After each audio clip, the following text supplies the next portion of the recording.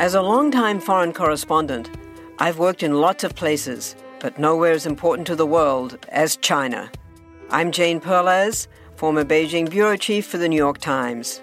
Join me on my new podcast, Face Off, U.S. versus China, where I'll take you behind the scenes in the tumultuous U.S.-China relationship. Find Face Off wherever you get your podcasts. Want to learn how you can make smarter decisions with your money? Well, I've got the podcast for you. I'm Sean Piles, and I host NerdWallet's Smart Money Podcast. Our show features our team of nerds, personal finance experts in credit cards, banking, investing, and more. And they'll help you make the most of your money while cutting through the clutter and misinformation in today's world of personal finance. You'll get clarity on strategies to help you build your wealth, invest wisely, shop for financial products, and plan for major life events. Listen to NerdWallet's Smart Money Podcast wherever you get your podcasts. Have you ever wondered how inbred the Habsburgs really were? What women in the past used for birth control? Or what Queen Victoria's 9 children got up to? On the History Tea Time podcast, I profile remarkable queens and LGBTQ+ royals, explore royal family trees, and delve into women's medical history and other fascinating topics. Join me every Tuesday for History Tea Time, wherever fine podcasts are enjoyed. I mean, you have to replace those stapled together illustrated books that got put in the garbage bin 25 years ago. I'll try and reinvent those. Hey readers, I'm Anne Bogle, and this is What Should I Read Next, episode 285. Welcome to the show that's dedicated to answering the question that plagues every reader. What should I read next? We don't get bossy on the show. What we will do here is give you the information you need to choose your next read. Every week, we'll talk all things books and reading and do a little literary matchmaking with one guest. But first, readers, it's here. My 10th annual summer reading guide just dropped last week. If you're an email subscriber, it's already in your inbox. If not, sign up at modernmrsdarcy.com/SRG for summer reading guide to get your copy. Every episode on this show, you hear me recommend 3 titles to help our guest find a satisfying reading experience. The Summer Reading Guide is my way of helping you find your next great read this summer. I personally read every book in the guide and love them, but not every book is going to be right for every reader. So I give you 31 detailed but spoiler-free descriptions so you can decide which books are right for you and which books are worth the trip outside your reading comfort zone. Go to modernmrsdarcy.com/SRG to get your copy, as well as shareable graphics, instructions on how to make a beautiful printed booklet, and more. Even though reading is a solitary activity, you're never truly alone as a reader. You're never the only reader who prefers dog-eared pages to bookmarks, or the only reader who reads the last page first, or the only one who hated super seemingly popular book. Well, today's guest used to feel self-conscious about her affection for stories that explored difficult themes, but we know that Rachel Matthews isn't the only reader who enjoys darker fiction. In fact, I'm willing to bet that some of you listening right now have been waiting for an episode with a reader just like Rachel. When she's not reading at home in Nottingham, England, Rachel writes bookish blog posts and seeks out lesser-known titles and authors to add to her shelves. Today, I'm recommending books to suit Rachel's reading taste, as well as encourage a little bit of experimentation as she continues to discover her identity as a reader. Let's get to it. Rachel, welcome to the show. Thank you, Anne. I'm really happy to be here. Thank you for having me. Oh, it is my pleasure. I'm so excited to talk books with you today. I can't wait to talk books. I could talk books all day. One of your favorite things, I hope. Absolutely. My favourite thing, I'd say. Rachel, tell me a little more about that. As soon as I learned how to read, I just loved getting lost in the world of books. You would find me as a child curled up in bed reading books. Sometimes I would be silent for hours. If you're wondering where I am, I'm probably in my room reading. And that has continued all through my adult life up to now. Reading is my main hobby and my favourite way to spend my free time. What do you do when you're not reading? When I'm not reading, before lockdown and COVID and all the restrictions, I would meet up with friends for coffee and catch up.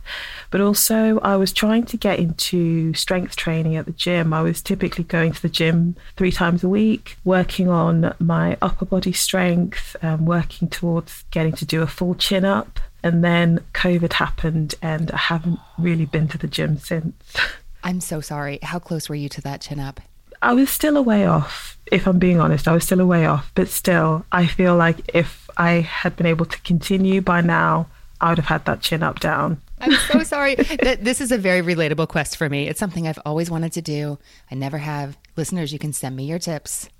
Well, I hope that things settle down soon. Where are you in the world precisely? I am in Nottingham in England. Rachel, how has your reading life been affected by the pandemic?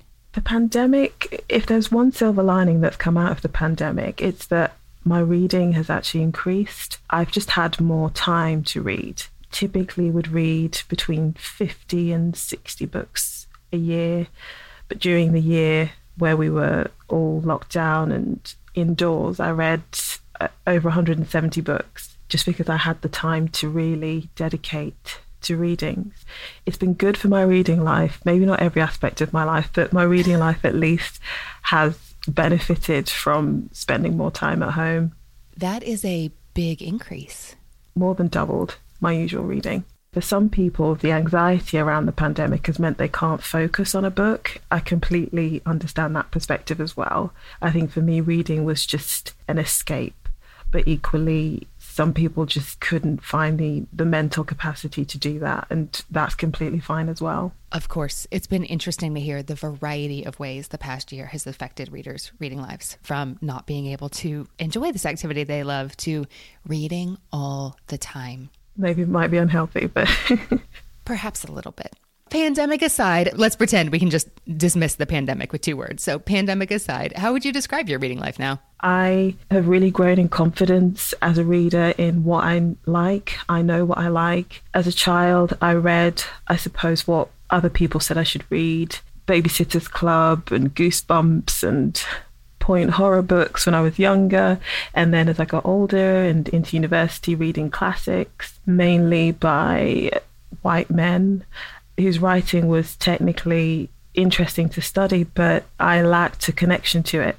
But the reading that I do now is all about things that interest me, and I'm quite more of a risk taker in what I choose to read, and having that freedom and knowing that it's okay to enjoy what you enjoy has made my reading life so much better. I hope to continue on that path of reading what I want to read, whether that's considered well-read or literary or not. I like that perspective. I want to go back a moment.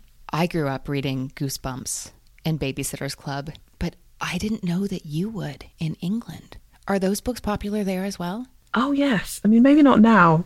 I'm in my mid-30s, so perhaps kids these days are reading different things. But absolutely, yes, Goosebumps, Babysitter's Club were hugely popular. Oh. And they were what was in the school library, so it's what I had access to.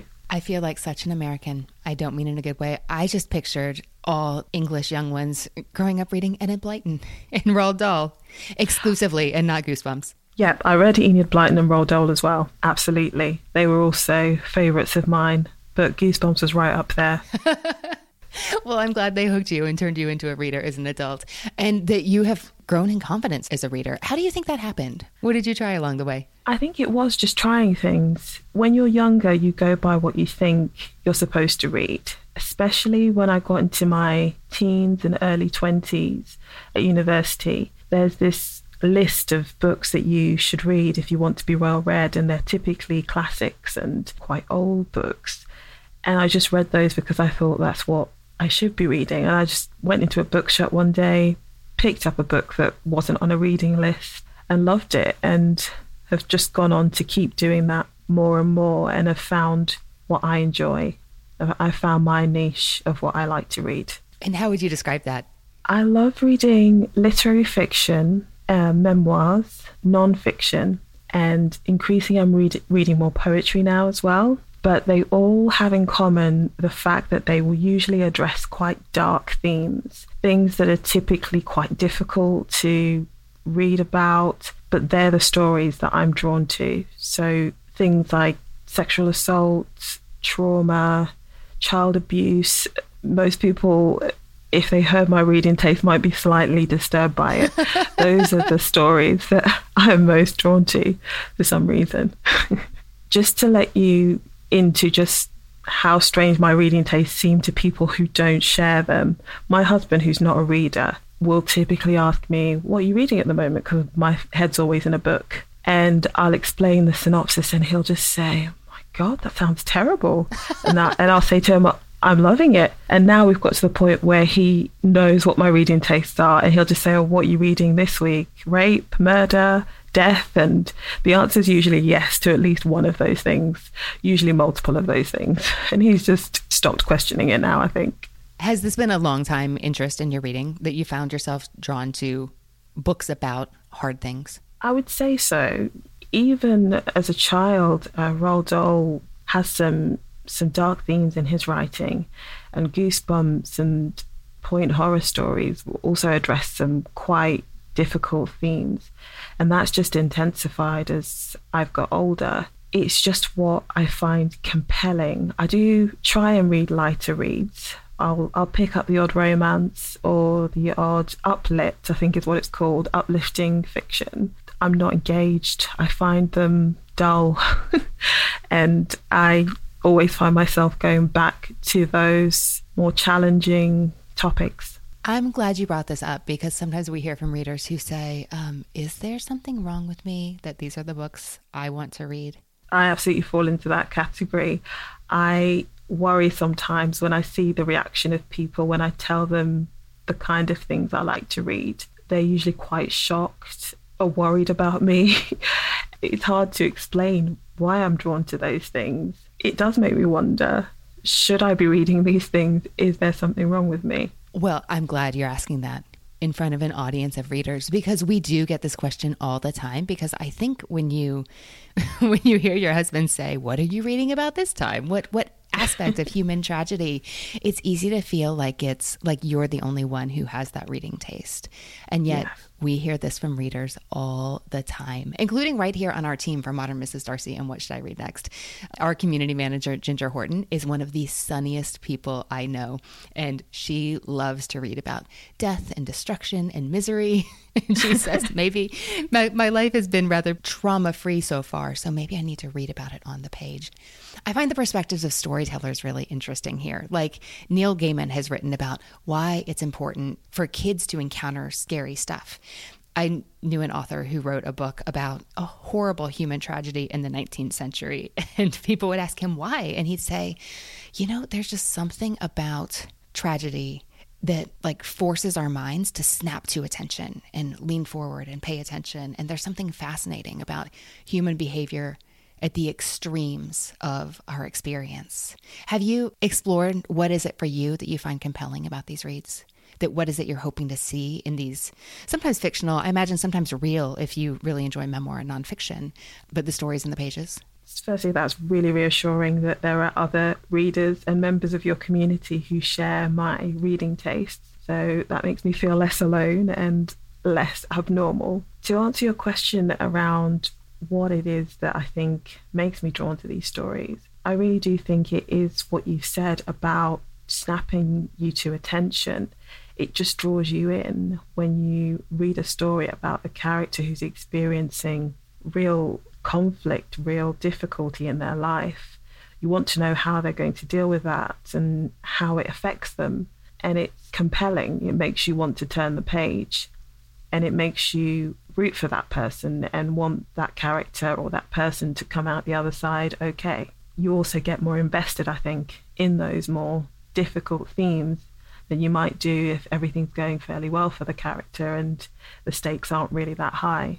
I do wonder if, because it's also human nature to not talk about difficult things and to kind of prettify our experience, I wonder if it's a sense that in the pages of a book, we might talk about things that we wouldn't say out loud or that we wouldn't share in another context. I wonder if there's something that makes us think, in literature, I can see the whole human experience and not just the portion of it that's on public display. I think you're right on that. Certainly with memoir, you get the sense that you're really getting an insight into someone, almost like reading their diary about how they felt in that moment. Yes, it's literature and it's been edited in a way, but this person or this character is laying everything out there for you as a reader to engage with. I'm a believer that reading is a conversation between you and the text, and you'll bring your own experiences to that reading. So if there are things in there that resonate with you especially, it can help you get through a difficult time yourself, especially in this age of social media and Instagram filters. It's so easy to forget that people are going through difficult things. Reading about those things helps you feel less alone and hopefully helps you see that it's possible to come out of the other side as well. Rachel, how do you like your books about hard things to end? Do you like to see a resolution that involves an element of hope? Or are you okay with death and destruction and despair from first page to last? I'm okay with both. It's important that it feels authentic, is what I would say. So if there's a resolution that's hopeful and the character's been on a journey that's been leading up to that, and it makes sense for them to reach that place, I'm fine with the ending having an element of hope in it. But if they are in a place of despair and all the events in the story or in the memoir have led up to despair and destruction, it would seem disingenuous if it then had a hopeful ending. It needs to feel genuine, I think, is the most important thing. To feel that I've really gained an insight into that character, into that character's life, or into that author's life in a way that I wouldn't have had if I just scrolled through their Instagram, for example. I want to feel a connection. That's very helpful to know. As we get more into your reading taste and think about what you may enjoy reading next, that's going to be very helpful. Rachel, how do you find the books that you end up reading next? I always try and find things that I wouldn't come across otherwise. So I'm always looking for ways to find titles, gems, hidden gems that I may not otherwise come across. And one way that I did that quite recently was I signed up to a book subscription service called Books That Matter. It's a feminist book subscription service, UK based. Their ethos is all around uplifting the voices of women and non-binary people with a focus on marginalized groups. And I read that ethos and straight away I knew it was a brand that I wanted to be involved in. So I've signed up to Subscriber in 2018, 2017, around then. I've been with them ever since. As I've heard, you've even gotten involved in a way I imagine you didn't expect back in 2017, 2018. In June of last year, I joined them as a content writer. So I write blog posts for their website, and that can be anything from a top 5 list of books by Black writers that you need to read, or I could explore specific issues. So one of the blog posts I wrote for them was around intersectional feminism and how that now needs to be the form of feminism going forward that factors in the intersections of our personality. But the blog covers a wide range of issues and we have a few different contributors, but I'm so glad to be part of that brand and part of writing blogs for them. I really enjoy doing it, and it allows me to do more research and digging into books, which I love doing as well. I'm so glad you have a reason to do that, and an outlet as a writer as well. Is that something that's held interest for you over the long term? Yes, so I've wanted to be a writer almost as long as I've been a reader. As soon as I knew that it was a job that you could actually have and potentially get paid for, I wanted to be a writer. I wrote stories from when I was 7 or 8 years old, and I'd do my own illustrations and staple them together and make my own books, quote unquote books, that I would force my poor parents to read. But I hope some of these are extant. They've long been consigned to the landfill. Oh, that's a loss. I should have kept them, if nothing else, for posterity's sake. But yeah, so I've always wanted to be a writer. But actually, as time's gone on, that ambition has waned quite a bit. I think the more I read phenomenal books by amazing writers, the more I feel intimidated. Any bits of short writing that I have done after I read an amazing piece of fiction just seems so far away from that. I almost feel embarrassed to submit it to anyone or do anything with it. So the writing ambition has gone, at least in terms of fiction, but writing blogs for Books That Matter does allow me, as you say, that outlet to write creatively in a different way. I completely understand being intimidated by the finished novels from amazing writers. Were this a writing podcast, I think I'd be tempted to pile all kinds of writerly encouragement on your head. But in the meantime, I hope you keep reading great books, and if they inspire you to tell one of your own stories. I mean, you have to replace those stapled together illustrated books that got put in the garbage bin 25 years ago. I'll try and reinvent those. I need sometimes a bit of a firm encouragement. What writers who have written 20 books are always told, don't compare the work you're working on now with someone else's finished, carefully, lovingly edited by scores of people work. That's not the same thing. Yeah, I mean, it's great to be inspired by all the wonderful books that exist. And I would hate to see those great works be a reason not to pursue your own writing. You're right. I'll take that on board. And I am so glad you're writing blog posts. And we will put that link in our show notes, reader, so you can look them up. Rachel, now we get to talk more about what you truly love to read and also don't. How did you choose the books you're going to talk about today? The books I've chosen are all books that left me speechless after I'd finished them. They just moved me in a way that has stayed with me, in some cases, years after I first read them. They are the books that come to mind when someone asks me, what is your favourite book? They're the ones that have most impacted my reading life. Oh, that is a wonderful way to choose. I'm so excited to get into them. Are you ready? I am. Okay, Rachel, you know how this works. You're going to tell me 3 books you love, 1 book you don't, and what you've been reading lately, and we will talk about what you may enjoy reading next. Tell me about book 1. Okay, so I'll start with Freshwater by Akwaeke Emezi. It's a fiction book that follows a young Nigerian woman called Ada, and Ada was born as what's called an Abanji. She was born inhabited by spirits or by gods, and those gods live in her body. Depending on the time in her life, different gods will be dominant in her body. These affect the way that she behaves and reacts to things that happen to her. But it was so original, unlike anything that I have ever read, and the kind of book that I think you have to be in the right headspace to read, because it's not in a linear format. Sometimes it's narrated by the gods that inhabit Ada, and they will speak in the plural. So you'll be reading a sentence that says, we feel like this, or we are going here. And it's so unusual that you might need a second to get into the flow of it. But I found that once I did, I was so gripped by this story, this way of looking at identity that I'd never read or encountered before. I loved it, and it left such an impact on me. Months later, I still remember the details, and I still remember how it made me feel, and it's a book that I think will stay with me for a long time. I think it says a lot about a reading experience when it does stay with you for that period of months. Yes. That may turn into years. I think the publisher described this one, which I have not read yet, as unsettling, heart-wrenching, and dark.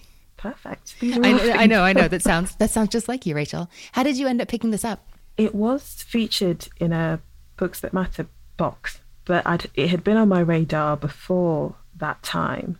I'd attempted to read it. It was longlisted for the Women's Prize, I believe in 2019, and I'd attempted to read it around then, and it just wasn't quite the right time for me to get into it. So I eventually got around to it in January of this year. Straight away was drawn in. So I think it was right book, right time, allowed me to really have the experience I had with it. Oh, I'm so glad you said that this book that ended up being one of your favorites that has really stuck with you is one that didn't take on the first time when you weren't quite in the right place to be reading it. The first time I read it, I struggled with some of the narrative voices, especially when the gods were speaking in the we. I found it just so unusual and strange that I couldn't quite let myself get lost in the story. But for some reason, when I read it the second time, that wasn't an issue. I'm glad you gave it another shot. Rachel, tell me about your next favorite book. My next favorite is The Bluest Eye by Toni Morrison. And I chose this book because, much like Freshwater, it really turned on its head what you can do with a novel. It's almost bordering on poetry rather than prose. Some of the language, this is going to probably sound a bit pretentious, but I'm going to say it anyway, really muscular language, in the sense that the words were chosen, every word choice felt deliberate. Every word felt like it needed to be there and carried such weight that it's not the kind of thing you can skim over. It's so powerful, the way that Toni Morrison writes, and the fact that it's her debut novel is, again, a bit intimidating. She was able to capture so many things about race, beauty standards, what it means to have a sense of self-worth, and how, if your sense of worth is determined by someone else, how that can affect you, how difficult it can be to overcome narratives that put you as the other. And the main character that we follow, although we never hear from her directly, goes through so much trauma, and all she wants is to be beautiful, and she believes that if she can just get blue eyes, that will solve all of her problems. It just speaks to the value we put on beauty sometimes as a society over the value of the individual. It was a heartbreaking read, but so powerful, and I think it's the best book I've ever read. If I had to choose my absolute best book I've ever read at this point, I would say The Bluest Eye by Toni Morrison. Where were you when you read this? So in terms of where I was mentally, it was during the pandemic. It was not long after the murder of George Floyd. So there was a lot of things happening around race in the general discourse. So I read this in June of last year. I had to confront a lot of my own feelings around race as a dark-skinned Black woman growing up in England, where that is not the standard of beauty. Mm-hmm. Black people, sometimes they are not given the benefit of the doubt because we come into spaces and there's already an assumption about us, how we'll behave or how we'll speak. So to read a character going through exactly that was so impactful to me. And I completely understood the character, all the things she felt about wanting to be beautiful. I had felt those as a child. I grew up in a school where me and my brother were the only Black children there. Stephen Lawrence, a young Black boy, was murdered in England just for the colour of his skin, and that happened in Eltham, where I was living at the time. He was murdered a few miles from where I live. So I've grown up with this awareness that being Black is not desirable. Being dark-skinned and Black is the least desirable, at least as far as I could see in society. And The Bluest Eye explores those issues so powerfully without ever preaching or looking down or feeling sorry for its characters. It just addresses those issues, and it does it in the most exquisite, beautiful writing as well. So I think I was just in the right place to receive that story. And again, right place, right book, I think right time, that it just worked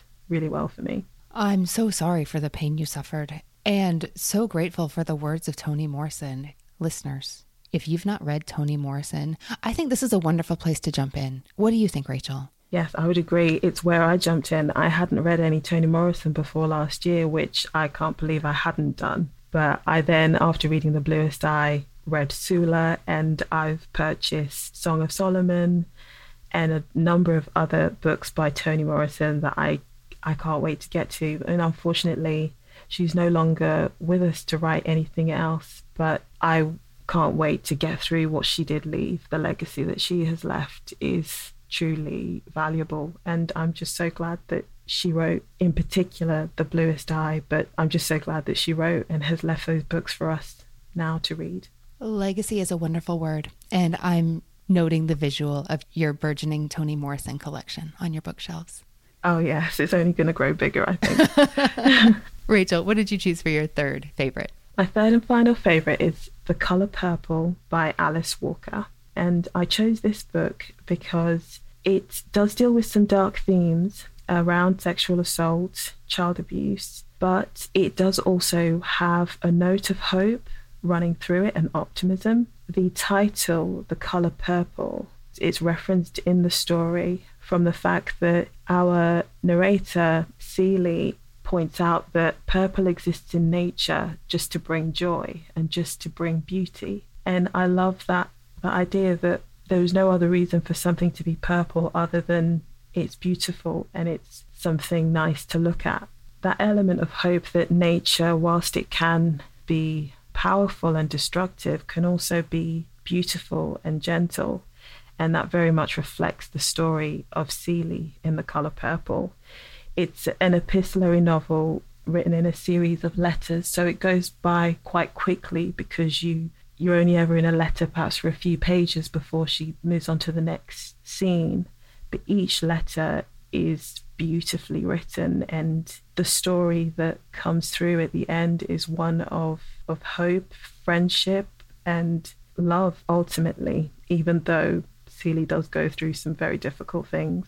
I'm glad you chose that book and that it's another one that has lived on in your mind. How long ago did you read this, Rachel? This book I've read it quite a long time ago, probably for the first time 10 years ago, and I've read it 2 or 3 times since then. Before I read The Bluest Eye, this would have been the book that if you asked me what was my favourite book, this is the one that I would have chosen, because it has stayed with me for so long. And because even on multiple reads, it has withstood that test of time and still stands as a beautiful, wonderfully written story of pain, but also hope. How did you choose the book that wasn't right for you? The 5 People You Meet in Heaven by Mitch Albom is the book that wasn't for me. And I think it encapsulates who I am as a reader. As much as I say I'm drawn to difficult themes, I usually find it difficult to connect to books that are more uplifting and optimistic and, with, for want of a better word, cheesy. The book that I chose, really for me, I couldn't connect with because it just didn't feel genuine. It felt preachy. It felt cheesy, I would say, is probably the word I would use to describe the book that I chose, which probably will offend people if it's their favourite book, so sorry in advance.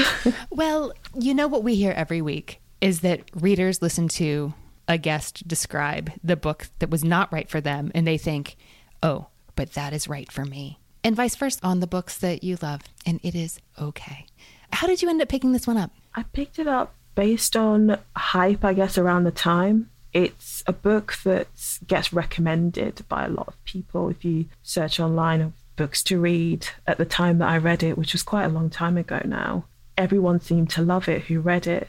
And I still was at the stage where I hadn't quite developed my identity as a reader. So I was picking up things that if there seemed to be a lot of chatter about it in the media, or I saw it in a bookshop and it was on a book stand and it seemed that everyone was talking about it, I would just pick it up. And this fell into that category of, oh, this is a book you have to read.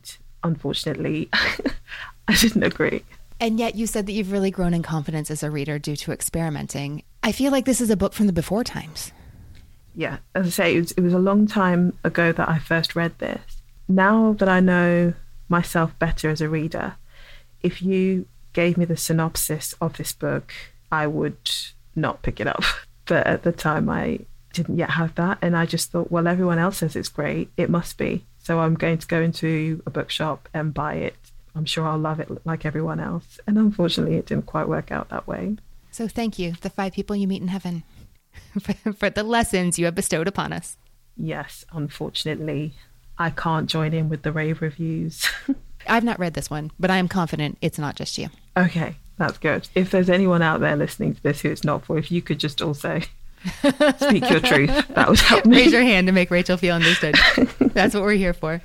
Rachel, what have you been reading lately? So lately I read Inferno by Catherine Cho. It's a memoir, and Catherine is a Korean-American woman who 3 months after giving birth to her son suffered a psychotic break. And the way she writes about that experience was so engaging.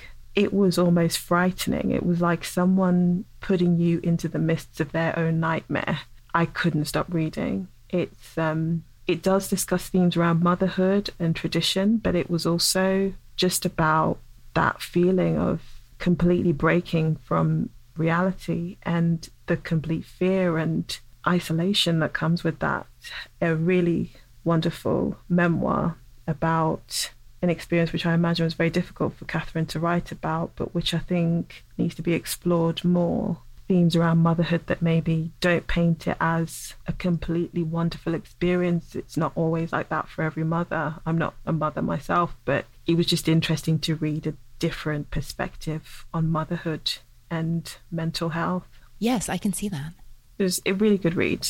Another book I read quite recently was Unsettled Ground by Claire Fuller. Oh, I've been wondering about this one. Yes, tell me.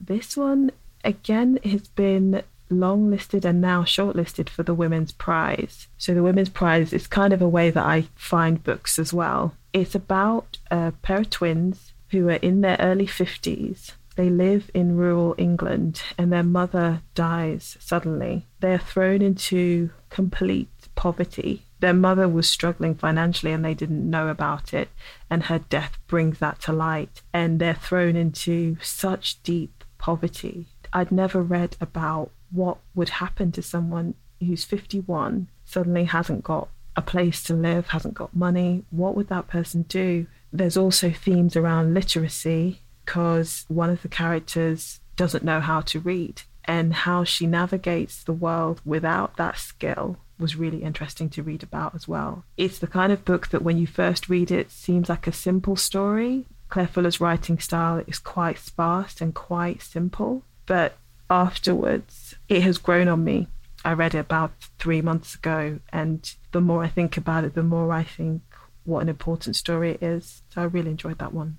I have 2 copies on my shelf that I have not opened yet. Oh, you should get to it, definitely. It is not a difficult read in terms of the writing style, and I think you'll find it resonates in a way you might not have expected. One of those slow burn kind of books. I appreciate the nudge, which I clearly need.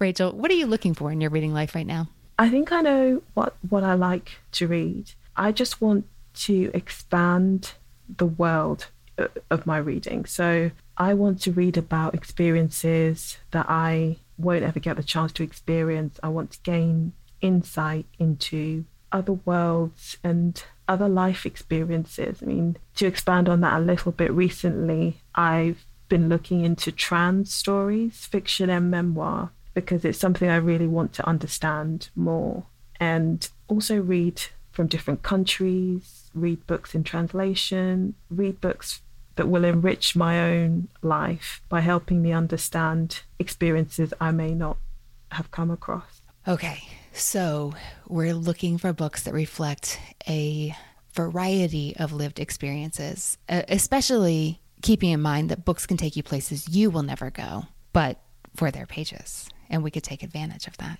Absolutely. That's one of the reasons I love to read. All right, Rachel, let's think about where we're going to go here. The books you love are Freshwater by Akwaeke Emezi, The Bluest Eye by Toni Morrison, and The Color Purple by Alice Walker. Not for You, The 5 People You Meet in Heaven by Mitch Albom. And we are looking for books that reflect the variety of human experience, keeping in mind that you like to go dark, which mostly says that it's all on the table. Absolutely. There's no topic that's out of bounds for me. What are you hoping I'll say? It's difficult. I'm hoping that you'll suggest something that I completely haven't heard of and wouldn't have come across. Something that's going to make me think I need to go away and do lots of research or rush out to the bookshop and get hold of these books. That's a fun description. With that in mind, the first book that I wonder if you may appreciate or even know about is a 1966 title from American writer Margaret Walker called Jubilee. Is this one you know? No, never heard of it. In one sense, that makes me really happy because you wanted to find a hidden gem. But in another sense, I cannot believe 55 years after this book's publication, it is still hidden. I was reminded of this book recently when I picked up a book by Ralph Eubanks, a new release called A Place Like Mississippi, A Journey Through a Real and Imagined Literary Landscape. I don't know what impressions you have of Mississippi being in the United Kingdom, but... None, really. does not surprise me. The author was exploring the incredible literary legacy of this small and often underestimated state that is nevertheless home to so many genius writers and extremely influential ones as well, including Margaret Walker. Jubilee is often compared with Margaret Mitchell's book, Gone with the Wind. In fact, sometimes it's called the anti-Gone with the Wind because it depicts the same period of history, the antebellum period before the Civil War era itself, and then Reconstruction, but with a very different view of slavery, not the rosy, everything's fine depiction seen in Gone with the Wind. This is historical fiction set in that period of time, and to write it, Margaret Walker relied on the real life history of her own great-grandmother, plus her family's oral history and a ton of historical research. But at the center of her story is a mixed-race enslaved woman, Vairee, who strongly resembles one of the ladies who live in the big house for reasons I'm sure you can imagine, although the family resemblance is never outwardly acknowledged by the father and slave owner. The story is set on a Georgia plantation and then later an Alabama sharecropping estate. But we follow Vairee's life and the men she loves and her complex family situation, which is complex for reasons that are beyond her control.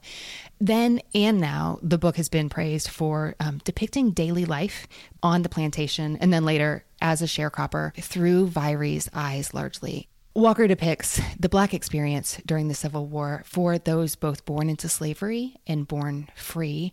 And throughout the book, Vairee yearns for freedom, and it's a word that just means everything to her. And it's something that she hopes to attain, knowing it's unlikely, but it gets dangled before her at various points throughout the story, and you get to see her reaction. Each of the chapters in the book starts with an excerpt from an African-American spiritual, or sometimes a proverb, which is really a beautiful and poignant way of framing the story. It's a great story. I know you're okay to go hard places. There are, I think, 2 scenes where I chose to skip the page because I could barely get through it. But based on what you have enjoyed reading, I think you'll really like it.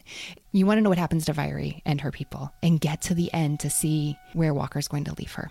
That sounds fantastic. I love books that explore race, and slavery is a topic I'm really interested in. What really draws me to your description of that book is the authenticity aspect, the fact that it's based on the life of Margaret Walker's own great-grandmother. She's Mississippi born and she's talking about a Georgian plantation. It all just feels like it's informed by real life events, and that's really important to me, to feel like the story I'm reading is a genuine depiction.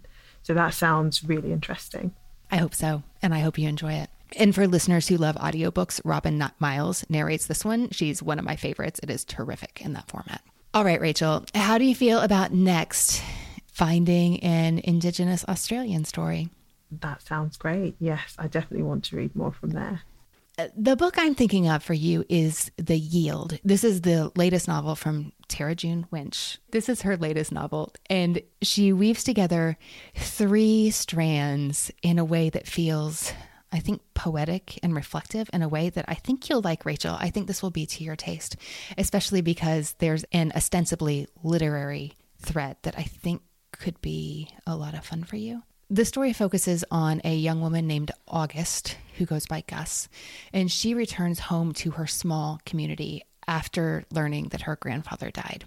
And when she comes home, she has very mixed feelings about not just returning to this place where she grew up, but returning to it right now because there's a huge mining company that wants to seize her family's land and use it for profit, but profit that's going to destroy both the community and the land in the process. So that's one strand. The next strand is this 100-year-old letter, and we get excerpts of it in the text, from the Reverend who founded a mission near the community for the Wiradjuri people. And finally, there are these beautiful stories from Gus's grandfather, who before he died was on a mission. This had been his life's work. He wanted to compile a dictionary of his native language and fill it with words and stories and personal history. It would leave a legacy. It would outlast him and serve his people for generations to come. So Winch unites all these threads with beautiful prose. There are hard things that happen in this book. This is a young woman wrestling with identity and belonging and the threatened demise of her entire community. And yet it's somehow done very gracefully. How does that sound to you? It sounds beautiful. I think I've seen this book in a bookshop, but from the cover, I don't know. I never actually picked it up or read more about it. But the description that you've given there about the different strands as well, I like the idea of having those different strands come together. And the fact that it's a story from an Indigenous First Nations Australian writer is just a bonus as well. So it sounds really good. I'm glad to hear it. That was The Yield by Tara June Winch. And finally, you said that you were interested in reading books about the trans experience. And I'm wondering if you have read, I know this has gotten lots of praise this year, but I'm thinking of Torrey Peters' debut, Detransition Baby. Is this one you've read? It's not one I've read, but it is one I've heard of. And it's one that I'm interested in reading, but perhaps needed a bit of a nudge to get to. You already gave me a nudge on Clara Fuller.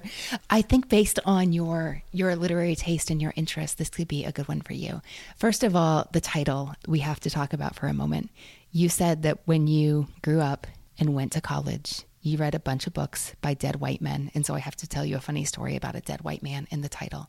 Torrey Peters said that she's very proud of her title, which is Detransition, Baby. She said she fought hard for that comma, and the publisher wasn't necessarily wild about it at first. She talks about how that comma is a knife's edge and how everything hinges on the comma, and lots of her characters feel like they are living on a knife's edge in the book. But she also said it's the whole plot. Detransition, Baby is the plot of her story.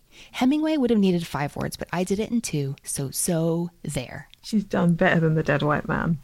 She's one up Tim.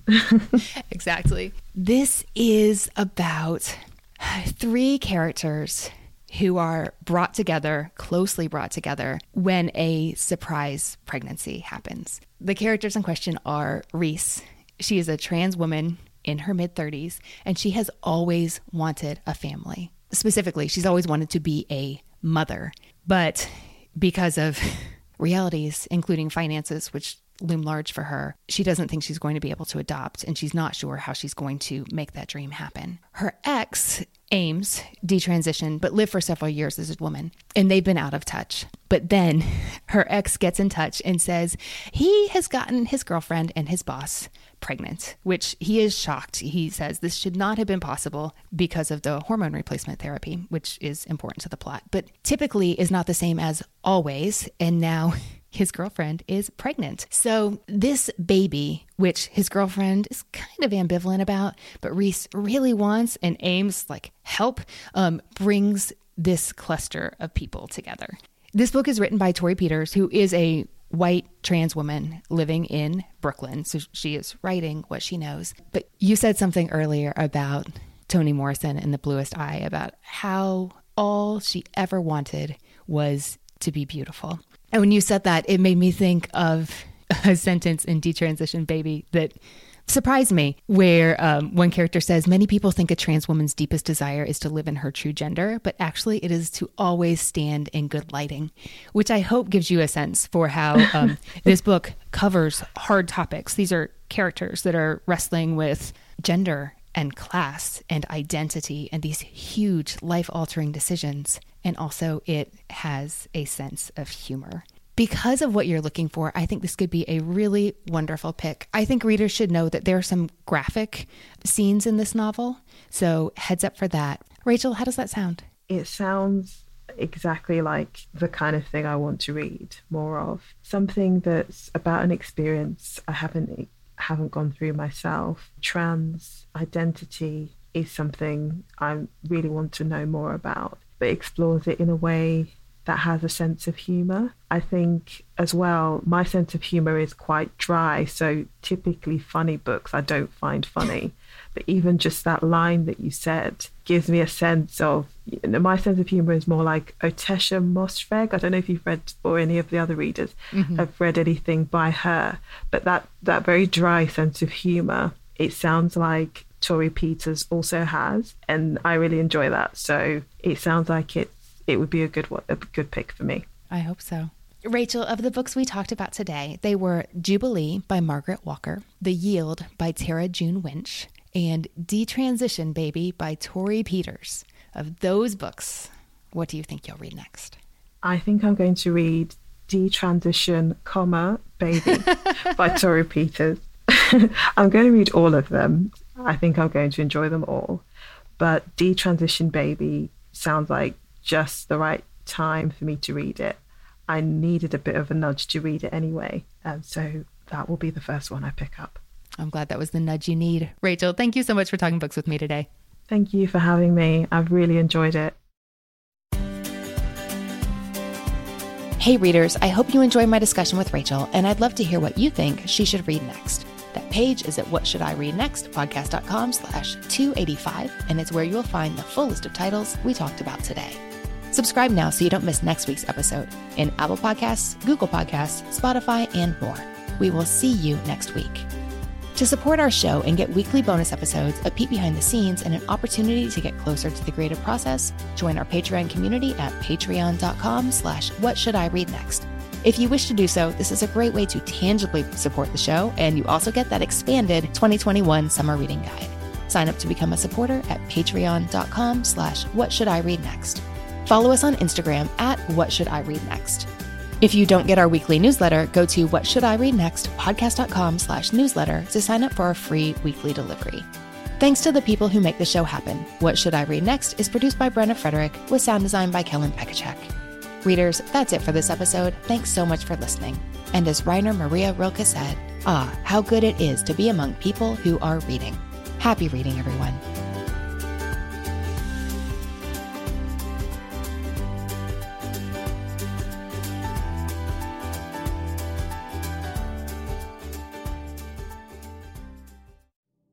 Do you find it hard to sleep at night? Then the Sleep Cove podcast can help you. Hi, I'm Christopher Fitton, the voice and clinical hypnotherapist behind Sleep Cove.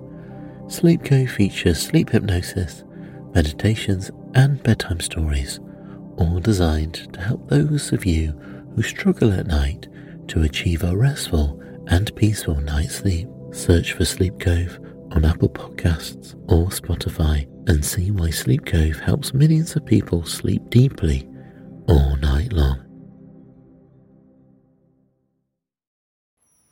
At a time when change is constant and we are pulled in far too many directions, we need a way to stay present to life and to increase our ability to remain calm, think clearly, and maintain our well-being. Many studies indicate mindfulness improves our mental, emotional, and physical health. On A Mindful Moment with Teresa McKee, you can learn how to practice mindfulness and enjoy its many benefits. Tune in for guided meditations and to hear tips and advice from some of the most respected experts in the fields of mental health and mindfulness. The world truly can be a better place. It all starts with a mindful moment.